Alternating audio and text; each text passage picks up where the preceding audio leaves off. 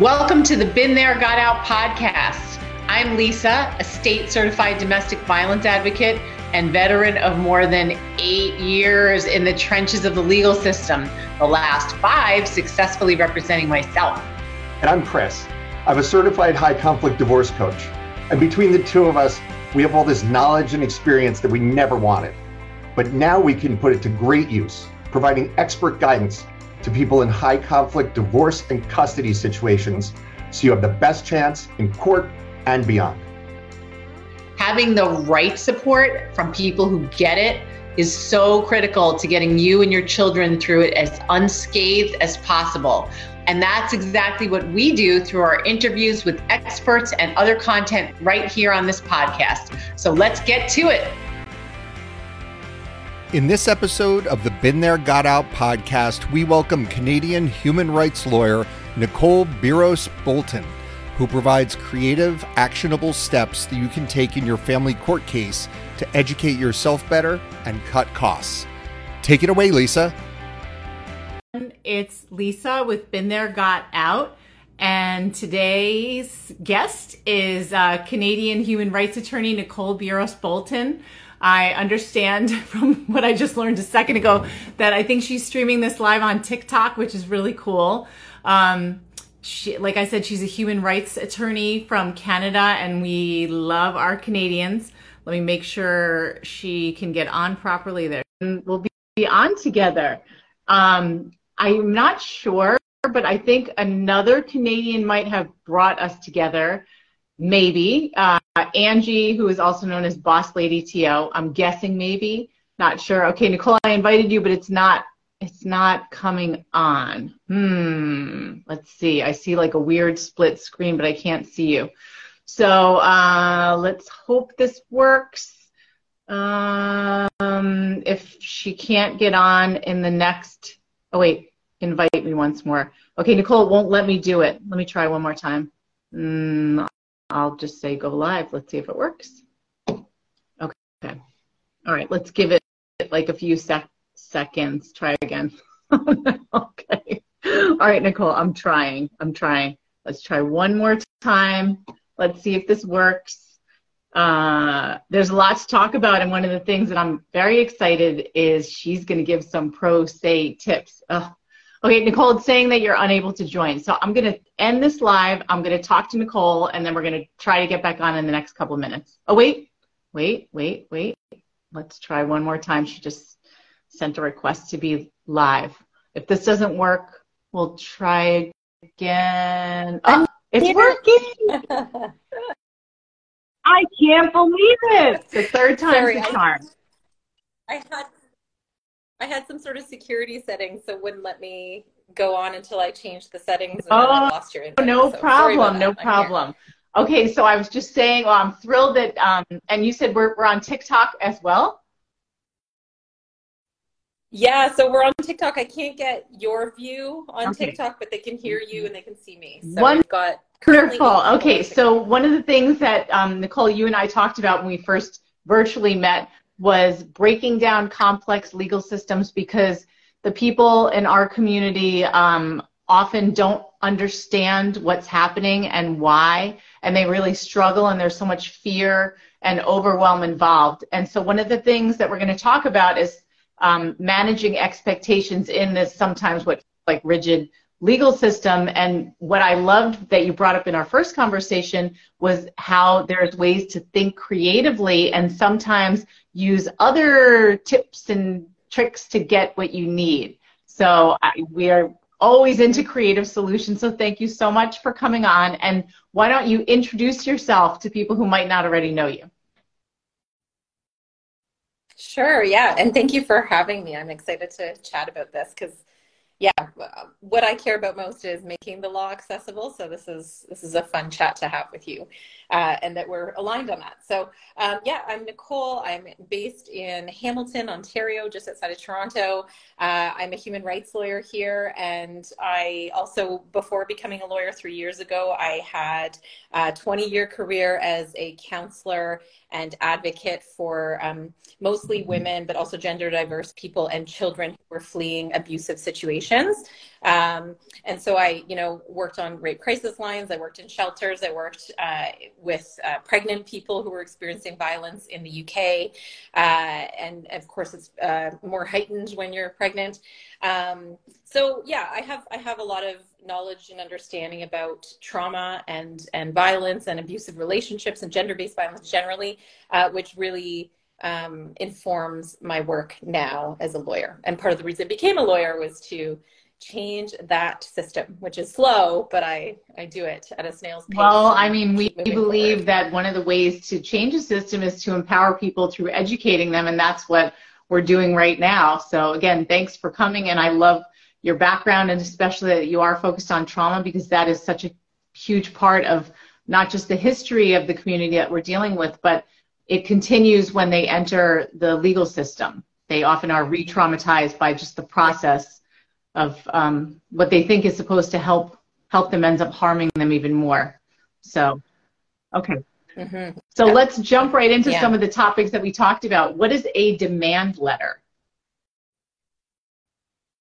Yeah, okay. Well, this is actually one of the creative ways that, lawyers are very well familiar with, but one of the creative ways that you can use something other than the courts to have some sort of effect or get you what you want.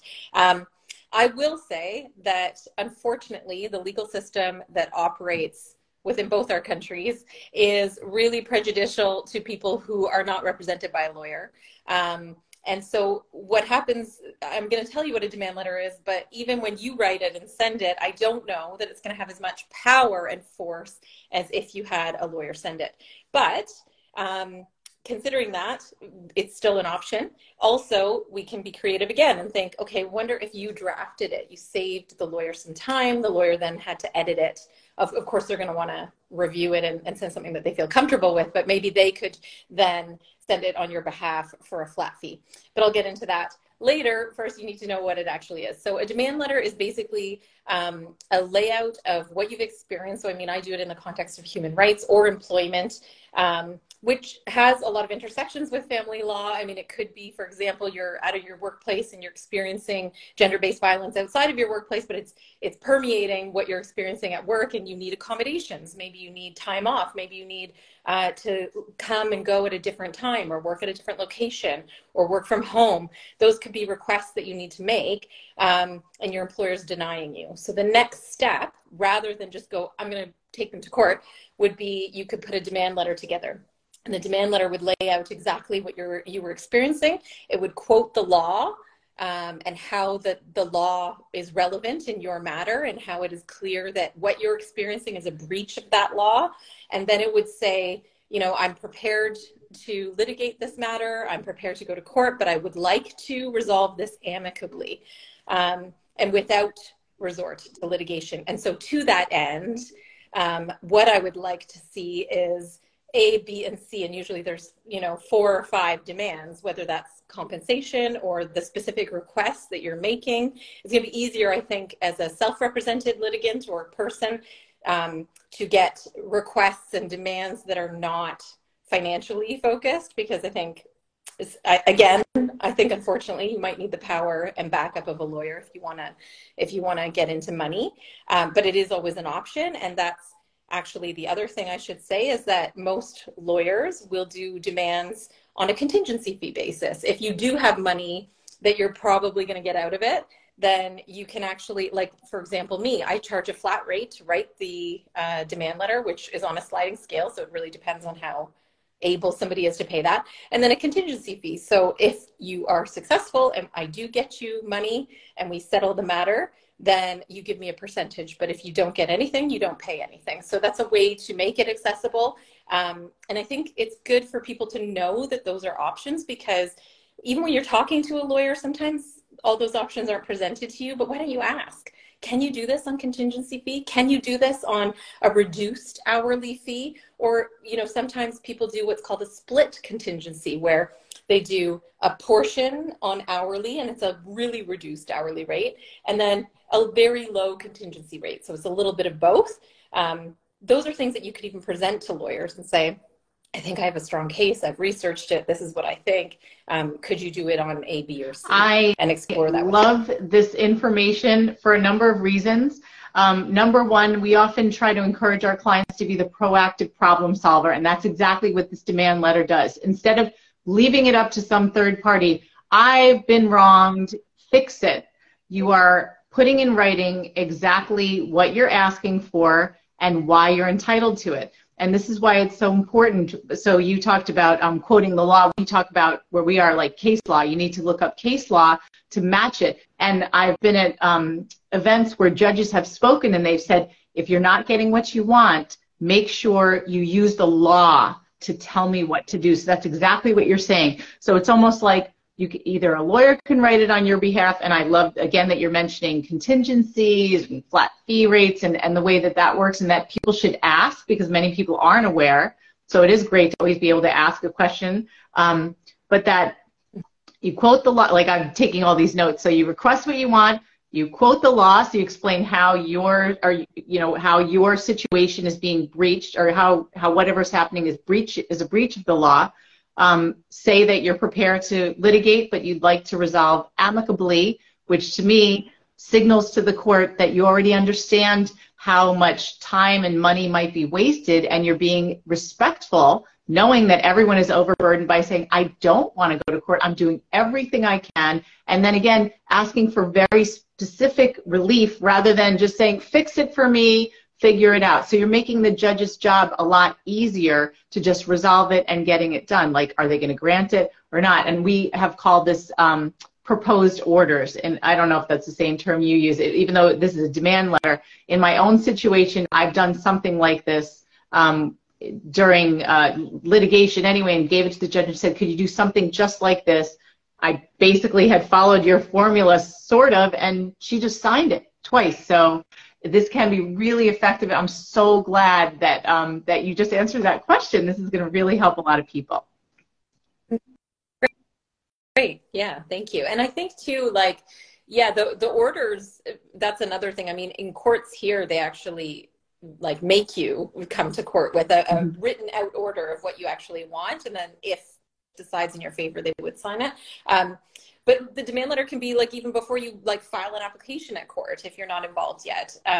It's almost like an offer to settle, but it happens before you actually take that leap and do it. So it's a good starting point, because if you fail, you can litigate, you can go to court, as long as you're aware of, at least in the context of like employment and human rights and suing somebody, you have to be aware of limitation dates. So how long you have from the point of when something bad happened to when you're allowed to sue, or it's done and dusted and you have absolutely no recourse after. That's yeah, but what I like that you said was, in order to put this demand letter together, someone's going to have to, whether it's you yourself or an attorney, somebody has to quote the law. So in a way, by putting together something like this, you're educating yourself in the law and finding the parameters of what, do you have an argument here? Can you say how your situation's, the law's been breached by what's going on with you? So it's an opportunity. Yeah, it is an opportunity. And I think beyond that too, if the demand letter doesn't fail, it's your sketched out outline for your pleadings, like what you have to do when you file at court. So that's also a really great thing to remember, is that it's not a lost effort. You can use it to build on. Love it. When you have Love to it. court. Okay, now tell us, what is perfect evidence? Yeah, well, I don't know if there is such a thing as perfect evidence, but it's something that has come up with many of my clients when we are in court, where they say, why can't the judge just hear this? Or why aren't you telling the judge A, B, and C? Like, it's clear that this happened. I've told the judge, and the judge is saying that they can't listen to it. It's because we have such strict rules of evidence. What is admissible in court? What is not? The reason that exists is to protect everybody, really, even though it's frustrating. It protects everybody from evidence being, retrieved. For example, the one that we always hear on TV is hearsay, which is a really common one. Hearsay is basically where somebody else told me about something, but I didn't actually see it myself. And sometimes it can be admitted. I know in Canada there are many exceptions to the rule of hearsay, and I'm sure the same is in the States. But what is important for you to remember is that that is sometimes why, and it is the hardest battle when we go through court, is trying to get things admitted. So, I mean, the only advice I can really give, it's really complicated, but look it up, like look up the rules of evidence wherever you are.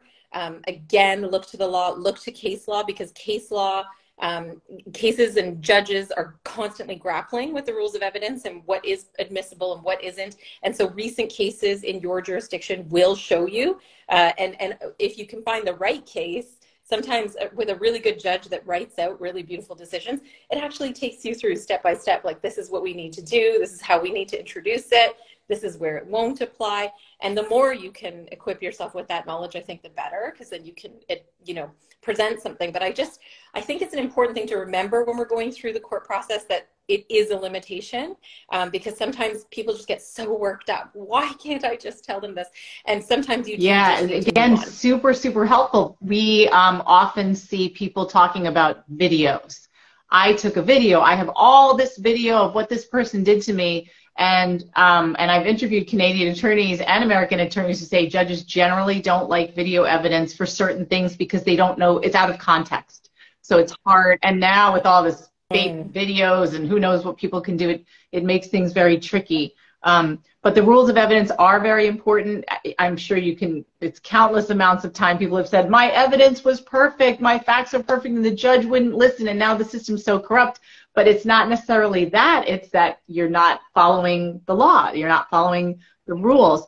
And in terms of hearsay, I know I made my own mistake in the past, which wasn't a costly mistake, but I thought that a letter from a therapist or a letter from a doctor would count as evidence, and the judge said, no, we're not going to look at that. But I later learned that anybody could make up a letter. So that person has to be there to testify live. And so we often will tell our clients when they're like, my kid's therapist is going to write a letter, and I'm like, don't count on that going through. Yeah, good point. Exactly. The court much prefers, if they can, to have a witness, because with a witness, first of all, they give their own fresh evidence on the day, but also the other side has a chance to cross-examine, which is testing the evidence and testing the truth of the evidence. And that's a really important part of law. But I also just wanted to pick up on something else you said, which is that, like, as much as it's true that, probably in most cases we are just missing something about the rules of evidence, sometimes it could be that the judge is making a mistake, or the other side has a really good lawyer and has made you feel like thrown off your feet, and so you've just, I don't know, whatever it is. But like in that case, if you really think, no, I'm pretty sure that I should have had that admitted, consult a lawyer, because maybe you have a right to appeal. Like, you don't have to accept everything that is said, and cases get appealed all the time. That is how law is made and evolves. So just remember that that's something. Definitely. Okay, there's a question here, which I think I know the answer on. I'll let you answer. What about recorded phone calls with the children? Okay, well, in the family court context, I can't say for sure, because I'm not a family lawyer myself. I'm a human rights lawyer. But here's the interesting thing. I'm not allowed as a lawyer to tell a client to record a conversation. But what I will tell you is that even today, I had a case where I sent a demand letter on behalf of a client who was being discriminated against in her workplace. And she was ultimately fired because of her disability, we say. So I laid that all out in a letter, and the letter came back from their lawyer saying that never happened. She never told us. She never asked for help. Well, my client recorded meetings where it's actually very clear. She tells them what kind of disability she has. She doesn't have to, but she did. She told them, a number of things about that disability and her limitations. She asked for specific help and laid out what she needed. And because of that, we're actually getting a much bigger settlement.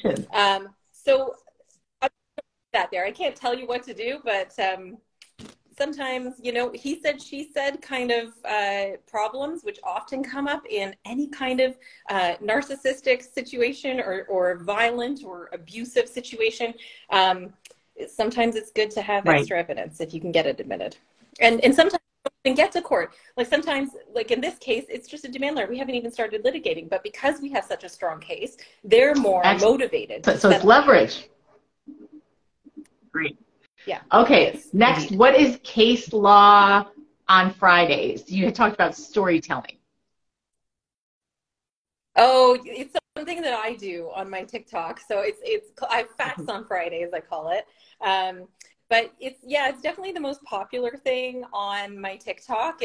I just review relevant case law. Right now I'm focusing on Canada, but there's a whole doozy of cases that are coming out of the States right now that I should probably focus on too. But anything to do with your rights. And that could be in any context. Like I've done a few criminal ones that went to the Supreme Court, and people just are really interested. I think well, first of all, I give you the facts of the case. So it is storytelling. It's hearing about the story of a case and what happened.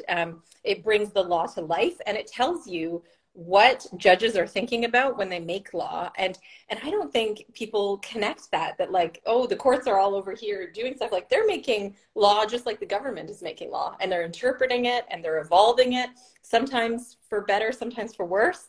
So I think it's important, and it's really helpful to review. Yeah, as you're saying that, I'm thinking things have changed in the world. I know there was a flurry of cases about COVID and vaccinations that was pretty interesting.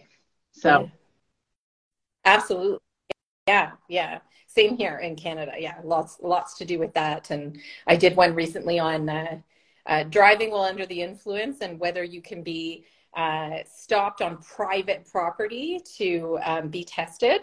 And it was a really interesting analysis, because technically the court said no, but they allowed the evidence anyway, because he was so intoxicated that they felt it was in the public interest. So that's also an interesting concept of evidence, where there's actually a test in Canada that has been established by a previous Supreme Court case that talks about, even though somebody's rights were breached clearly by getting this evidence, it's so important for the public that we're going to allow it anyway. And so he was convicted. Wow. Okay. So, we're doing this on my Instagram and your TikTok. So for any Instagram people who either are watching now or who will see it later, why don't you say how they can find you on, I'll ask you again later, but how they can find you on TikTok to hear this incredible storytelling, which is fascinating.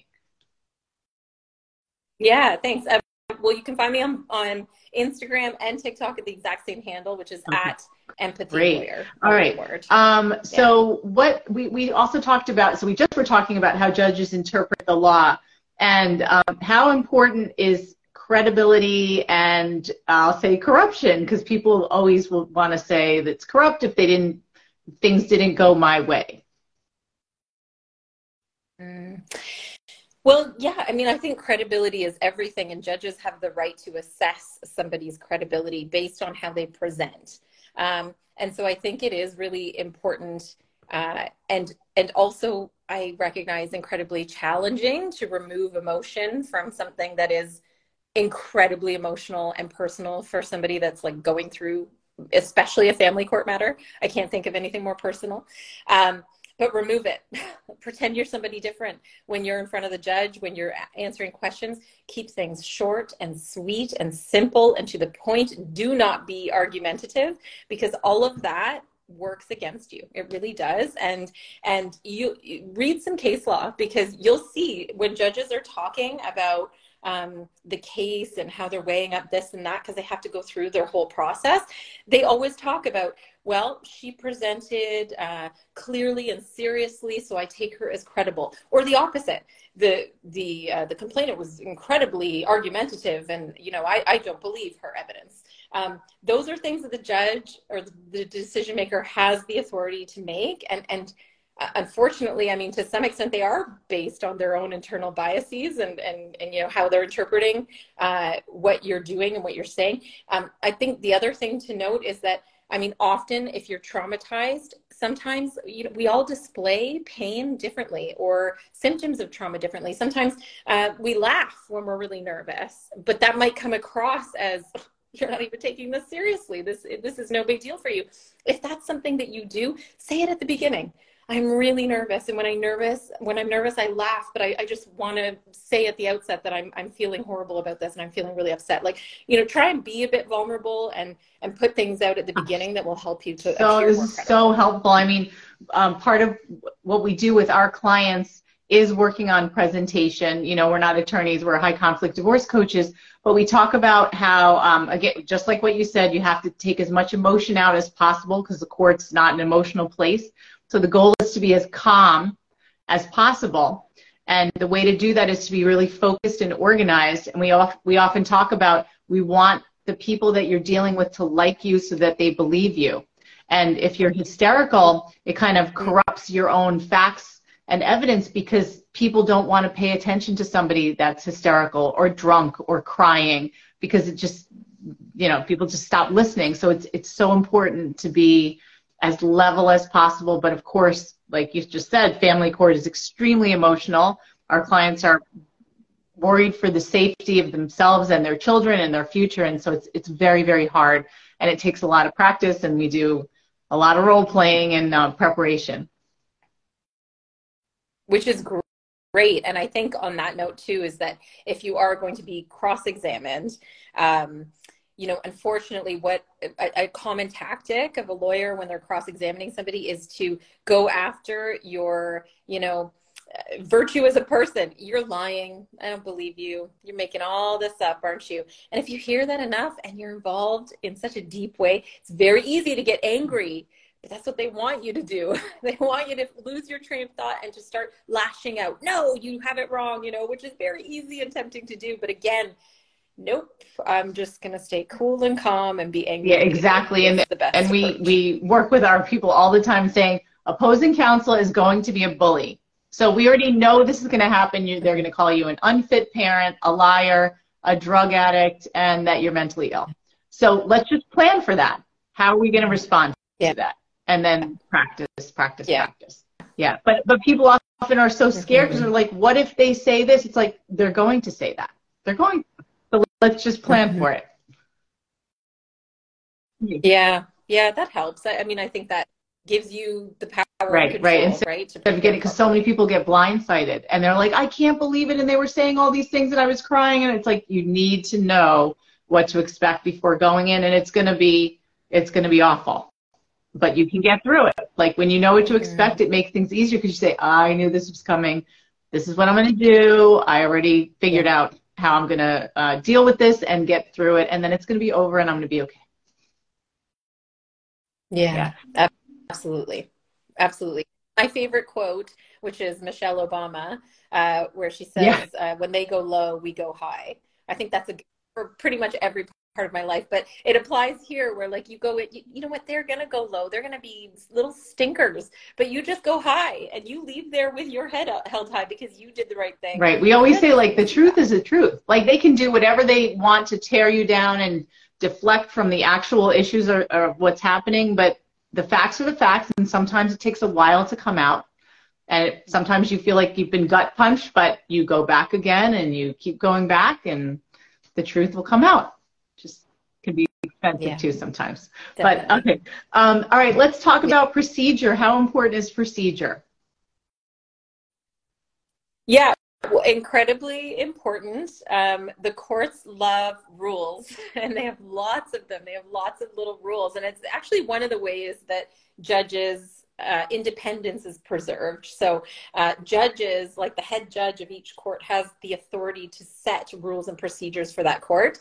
And so the rules are everything to do from, what forms to file, timelines. Timelines are so important. You miss a timeline and you are out of luck. It is very near impossible to go beyond a timeline and say, well, I made this error or I just forgot. I mean, you would have to have a really severe illness that you would have to prove with medical information to establish that it was reasonable that you missed the timeline, because they're gold. So make sure at the very outset that you note how much time I have until I file whatever it is, how much time I have to reply, how much time they have to respond, how much time I have to, submit my evidence. Usually you have to submit legal documents in advance of the court proceeding. They will tell you those timelines. If they don't tell you, to your face, then what you do is you look up the rules of procedure for whatever court you're going to, and you will be able to read everything there. The other thing, at least in Canada, what we call it, I'm sure the States have something equivalent, but every once in a while, the head judge of a court will issue what's called a practice direction. And that basically is like a guidance for lawyers and, you know, self-represented litigants as well, that shows you, okay, we've actually changed one of the rules and this is how we're doing it now. So just make sure that when you're filing, you do A, B, and C. And especially around when COVID hit, a lot of things switched to virtual filing, virtual serving. So just being able to email somebody and saying that service instead of having to like serve them with a courier. So just make sure you take note of those. It's incredible. And when we talked about, well, you talked, I can't remember what word you used, but we often use the word limited scope attorneys, and we will say, even if you're pro se, it might be important to consider hiring a limited scope attorney just to make sure you follow procedure properly, because you are not an attorney, and if you mess up on procedure, you could lose the whole thing. Good point. Yeah, or do you guys have paralegals as well in the state? Yeah, so I mean, that's also an option. They're cheaper, and they know procedures, especially at the lower courts. A lot of paralegals are involved, so that might be a cheaper way. Okay, let's talk about pro se, self-represented litigants. We have a number of clients who are pro se. Most of them have lawyers, but still, as a pro se myself, I can't wait to hear your tips on being pro se or pro per or self-represented litigant. Yeah. What are my tips? I mean, a lot of what I've said today, absolutely. I mean, I do think the idea of a limited scope attorney is a great idea. Like, I do have some clients who even, I guess you'd call it limited scope. They just pay me an hourly rate, but what they'll do is they'll draft everything themselves. So they'll write out their entire pleading, and then they'll say, Nicole, I want you to spend no more than 3 hours reviewing this and giving me edits. And so that's what I do. I review it. I do comments and edits and make suggestions about, you know, maybe you want to focus more on this. This isn't relevant. And then they take it and they fly with it. And, you know, later on in the process, they may come back to me and say, okay, now I have to do this. Can you look at it that way? So I think that's also a good creative way of using lawyers when you don't have the money to have them represent you the whole way through. The other like incredible tool at everybody's disposal is ChatGPT. It is just remarkable. So here's a few ideas. As a self-represented person, pro se, write out what you think you're going to write. Don't rely on it for legal research because it's not always accurate. I've tried, I've tested it. It doesn't always get things right with cases. And if you do get case law from it, always look up the case itself and make sure A, you can find it, it is a real case, and B, that it says what it says. So don't rely on it for that. But what it's great for is helping you with your writing. So what you could do is you could write out everything, and then you could say to ChatGPT, hi, you are a lawyer in a family court matter. Here's the context of the family court matter. Be as specific as you can. The other guy's a narcissist. I'm dealing with this. I don't want to come across as this. I want you to write it professional. Therefore, I want you to take this following text and I want you to write it in the form of a legal document. And it's incredible what it outputs. Wow, I've never heard that. Yeah. Amazing. That is amazing. I've never tried it. Oh, please try it. It's incredible. It's such a good tool. And again, don't rely on it as like legal advice or even research, because it doesn't do all of that. And I think it's only trained up until 2021. So it doesn't have like current law, which is really important, but just for helping you present your ideas and flow. Wow. It's really fascinating. Great. Okay. Any other last tips for pro se or anything else? I see we're getting questions about Kira's Law. I don't know if you want to talk about that. How long will it take for judges to be educated on Kira's Law? I already know the answer to that one, but I'm guessing. But I don't know if you have a comment on that. Yeah, I mean, I can talk about judges' education, which is, it's complicated, right? Because judges, again, are independent. And so because of that, we can't like throw things at them, but they do get training. And really it's up to the government to decide what training is mandatory for them. And usually that's in the form of legislation that's passed. Yeah. But I was like, who knows, right? Who can say? The best way to make sure a judge is educated is to go in there and educate them. Judges don't know everything, and they're the first ones to admit that. Like, how are they supposed to know every law that ever existed? No one does. But what they're looking for from lawyers or, you know, self-represented litigants is a guidance from A to Z, or Z as you say, of the entire law from beginning to end. Here's what the law is.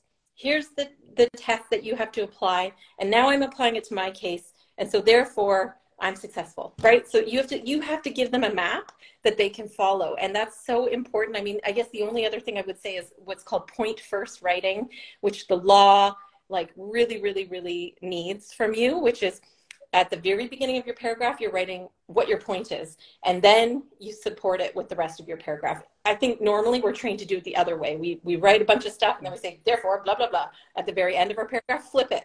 And a good way to do it is after you've done writing, I mean, use ChatGPT, that might help. You could say, write this in point first writing. I haven't tried that yet. So try that. But the other thing is print it out. Print out your whole document once you think you're done. And then look at every paragraph, and beside the paragraph, write what you think the point is. Like, what was the point of this paragraph? Some you might not need and you can get rid of them. But for the ones where you're like, this was the point, make sure that's in the first sentence. Because if it's not, you should flip it. And that's what judges are looking for. It's much easier to read, and then they'll be following. So I don't think I told you this, Nicole, but I used to be a high school English teacher, and I taught writing. That's my specialty, and I am a writer by nature and trade anyway. But everything you're describing is about writing and communication and paragraphs. Have a topic sentence. Make sure every paragraph matters. We talk about teaching the hamburger essay, the 5-paragraph essay, intro, conclusion, 3 main points. Each one is the meat, the bun and the meat. So everything has to fit into why you're presenting whatever it is that you're presenting. Everything has to flow smoothly. So this is very hard. I mean, I know these are great tips, but often people need assistance from professionals to really go through. It helps to have another set of eyes, someone who's a writer or a teacher or a high conflict divorce coach or a lawyer. Check it, because it's very hard to be neutral. Everything that I write, I read out loud. I go over it, over and over it. I get an audience, you know, like my partner or my dad or somebody to read it, to hear how it sounds. So this is very difficult. Again, like, excellent advice, but people watching, listening know that it's always helpful to have other support to go through this stuff, because this is not easy. Not in the slightest. And like, I should say, even as a lawyer, like, I take writing courses, because it's hard for us lawyers, it's hard for judges who they take decision writing courses. Like, we're all learning and we're trying to better ourselves. But yeah, the people that are doing it day in, day out, of course, know a little bit more about the style and the important things that you need to remember when you're documenting things. So I agree, like, even if you can't afford somebody for the whole thing, pick your like really important places and points where you need to maybe consult with a lawyer just to get some advice, and then you'll keep costs down that way. Super helpful. Okay, so any other last things you want to say? And if not, then again, tell us how people can find you.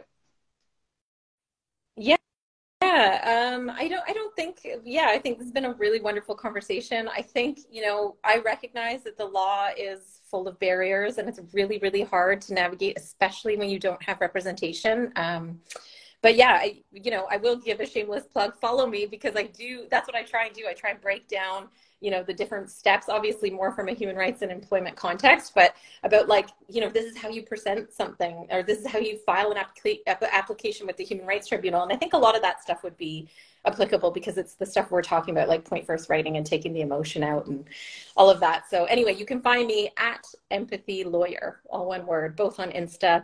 I could use the Insta followers, because I don't try as hard on here. I should. So well, thank you so much, Nicole, for all of this amazing information. This is so helpful. I've learned a lot. So and I'm going to try, like, ChatGPT. Oh my gosh, I'll have to dabble in that. Amazing. All How you right. get on. So I'm sure we'll be back together again, but thanks everybody. And again, thanks Nicole, and follow her at Empathy Lawyer on TikTok and Instagram. Okay, bye. Thanks so much. Thanks for listening to this episode of the Been There Got Out podcast. Please leave us a review on whatever platform you're listening on. And you can find us easily on all major social media, but especially Instagram and YouTube. If you think we might be able to help you with your own situation, just visit BeenThereGotOut.com and click the button to schedule a complimentary discovery call. Thanks again, and see you next time.